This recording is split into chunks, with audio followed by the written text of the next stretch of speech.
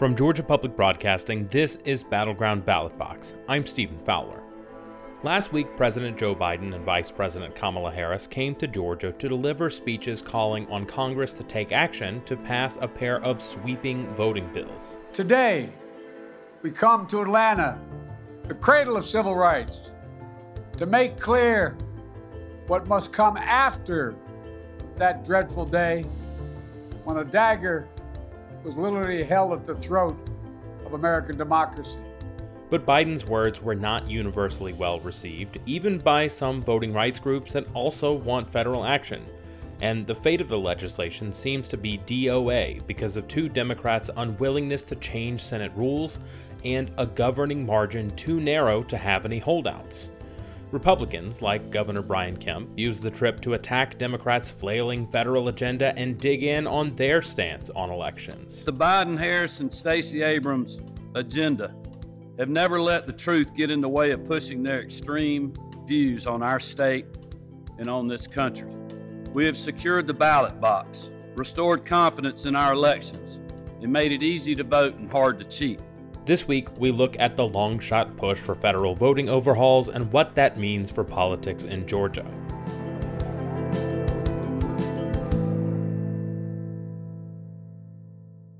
Since Reconstruction, Georgia has been a prominent state in the ongoing debates and fights over who gets to vote in America. In the last season of Battleground Ballot Box, we talked to Morehouse College professor Adrian Jones about some of the backlash that came from the 15th Amendment giving black men the right to vote.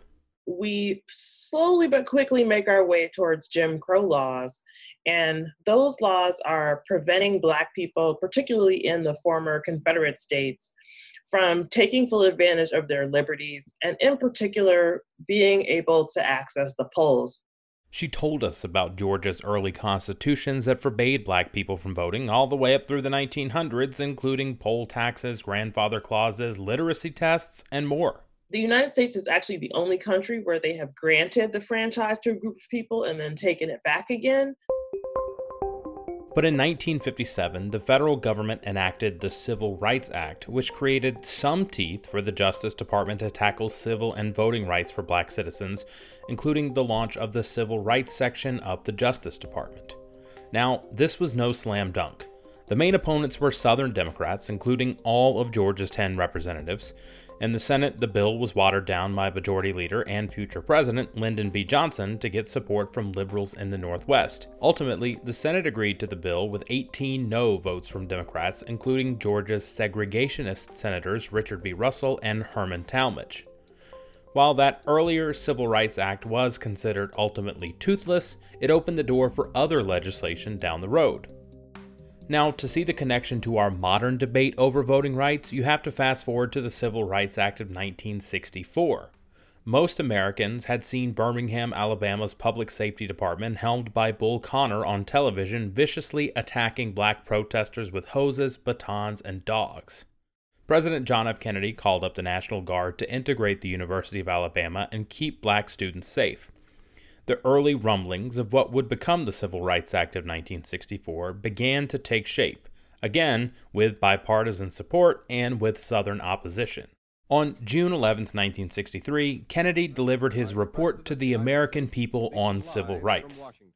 It ought to be possible, therefore, for American students of any color to attend any public institution they select without having to be backed up by troops.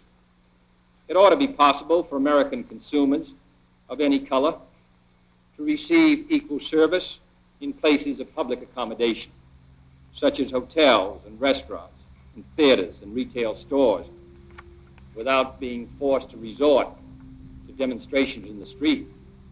And it ought to be possible for American citizens of any color to register and to vote in a free election without interference or fear of reprisal.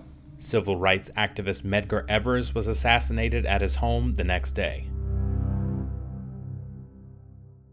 Public support for legislation had grown in 1963 with the March on Washington for Jobs and Freedom and after the 16th Street Baptist Church bombing that killed 4 young Black girls. But Kennedy's agenda was stalled by Southern lawmakers who were staunchly opposed, and not just on civil rights. At Kennedy's final press conference before being assassinated in Dallas, he was asked about legislative gridlock. My judgment is that by the time this Congress goes home, in the sense of next summer, that in the fields of education, mental health, taxes, civil rights, this is going to be a record that's going to be, however dark it looks now, I think that westward look, the land is bright, and I think by next summer it may be. Lyndon Johnson, newly sworn in as president, pushed Congress to act.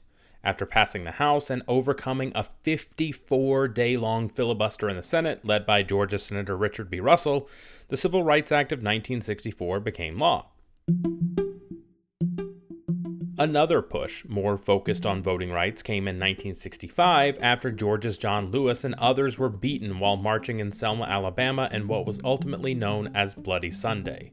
That law was passed with bipartisan support, 328 to 74 in the House, and passed the Senate 77 to 19, again with Southern Democrats opposed. The sweeping law drastically overhauled civil and voting rights in America, targeting racial discrimination in the South and other jurisdictions. It outlawed literacy tests and ordered federal oversight that required the government to pre-clear voting changes in places like Georgia with a history of racist laws.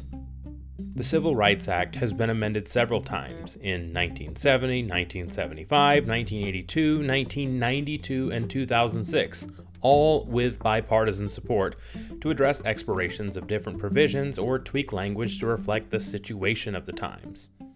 But after the Supreme Court's landmark 2013 Shelby v. Holder decision that essentially gutted most of the act, the debate on what to do about federal voting rights has been bitterly partisan. So when President Biden and Vice President Harris came to the Atlanta University Center last week to urge Congress to change the filibuster rule from a 60-vote threshold to allow the Democrats' bare minimum majority to pass equally sweeping voting rights legislation, it was a tough sell. Democrats, Republicans, and Independents worked to pass the historic Civil Rights Act and the voting rights legislation. And each successive generation continued that ongoing work. But we live in a different political reality now. The two bills being considered, the John Lewis Voting Rights Advancement Act and the Freedom to Vote Act, are wide-ranging legislation that would drastically overhaul elections across the country at a scale much larger than big voting bills passed locally by GOP-controlled states. The Voting Rights Advancement Act would restore a lot of the Voting Rights Act overturned by Shelby v. Holder, while the Freedom to Vote Act would create standards for federal elections that all states would have to follow, plus redistricting and campaign finance reform, tackle attacks on elections workers, and much, much more. Republicans have called the measures a, quote, federal takeover of elections and are opposed, while others have said the bill seeks to do too many things with too narrow a legislative majority. Biden took an aggressive tone in his Georgia speech. He evoked some of the uglier figures in American history to compare opponents to these sweeping bills. So I ask every elected official in America, how do you want to be remembered? At consequential moments in history, they present a choice. Do you want to be on the side of Dr. King or George Wallace? Do you want to be on the side of John Lewis or Bull Connor? Do you want to be on the side of Abraham Lincoln or Jefferson Davis? This is the moment to decide, to defend our elections, to defend our democracy.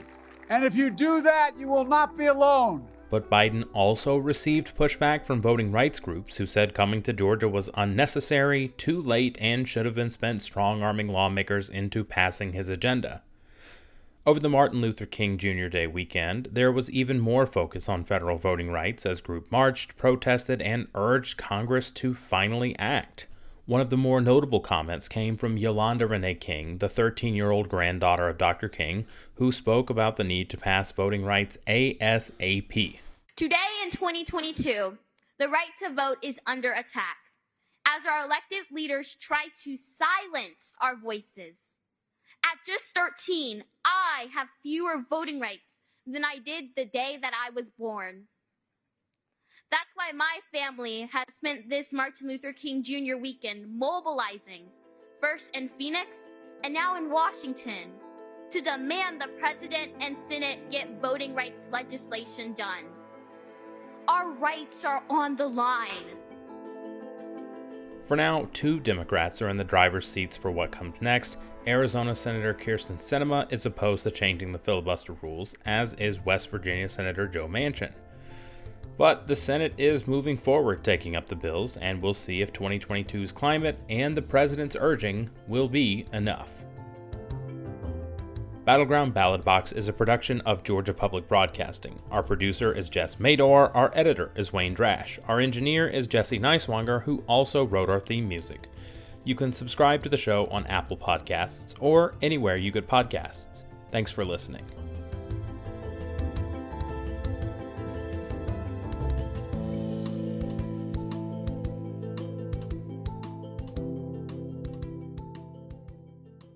Georgia's DBHDD is warning all Georgians that half of all opioid deaths happen at home when people take an Oxy or a Perk with a glass of alcohol for stress or to sleep.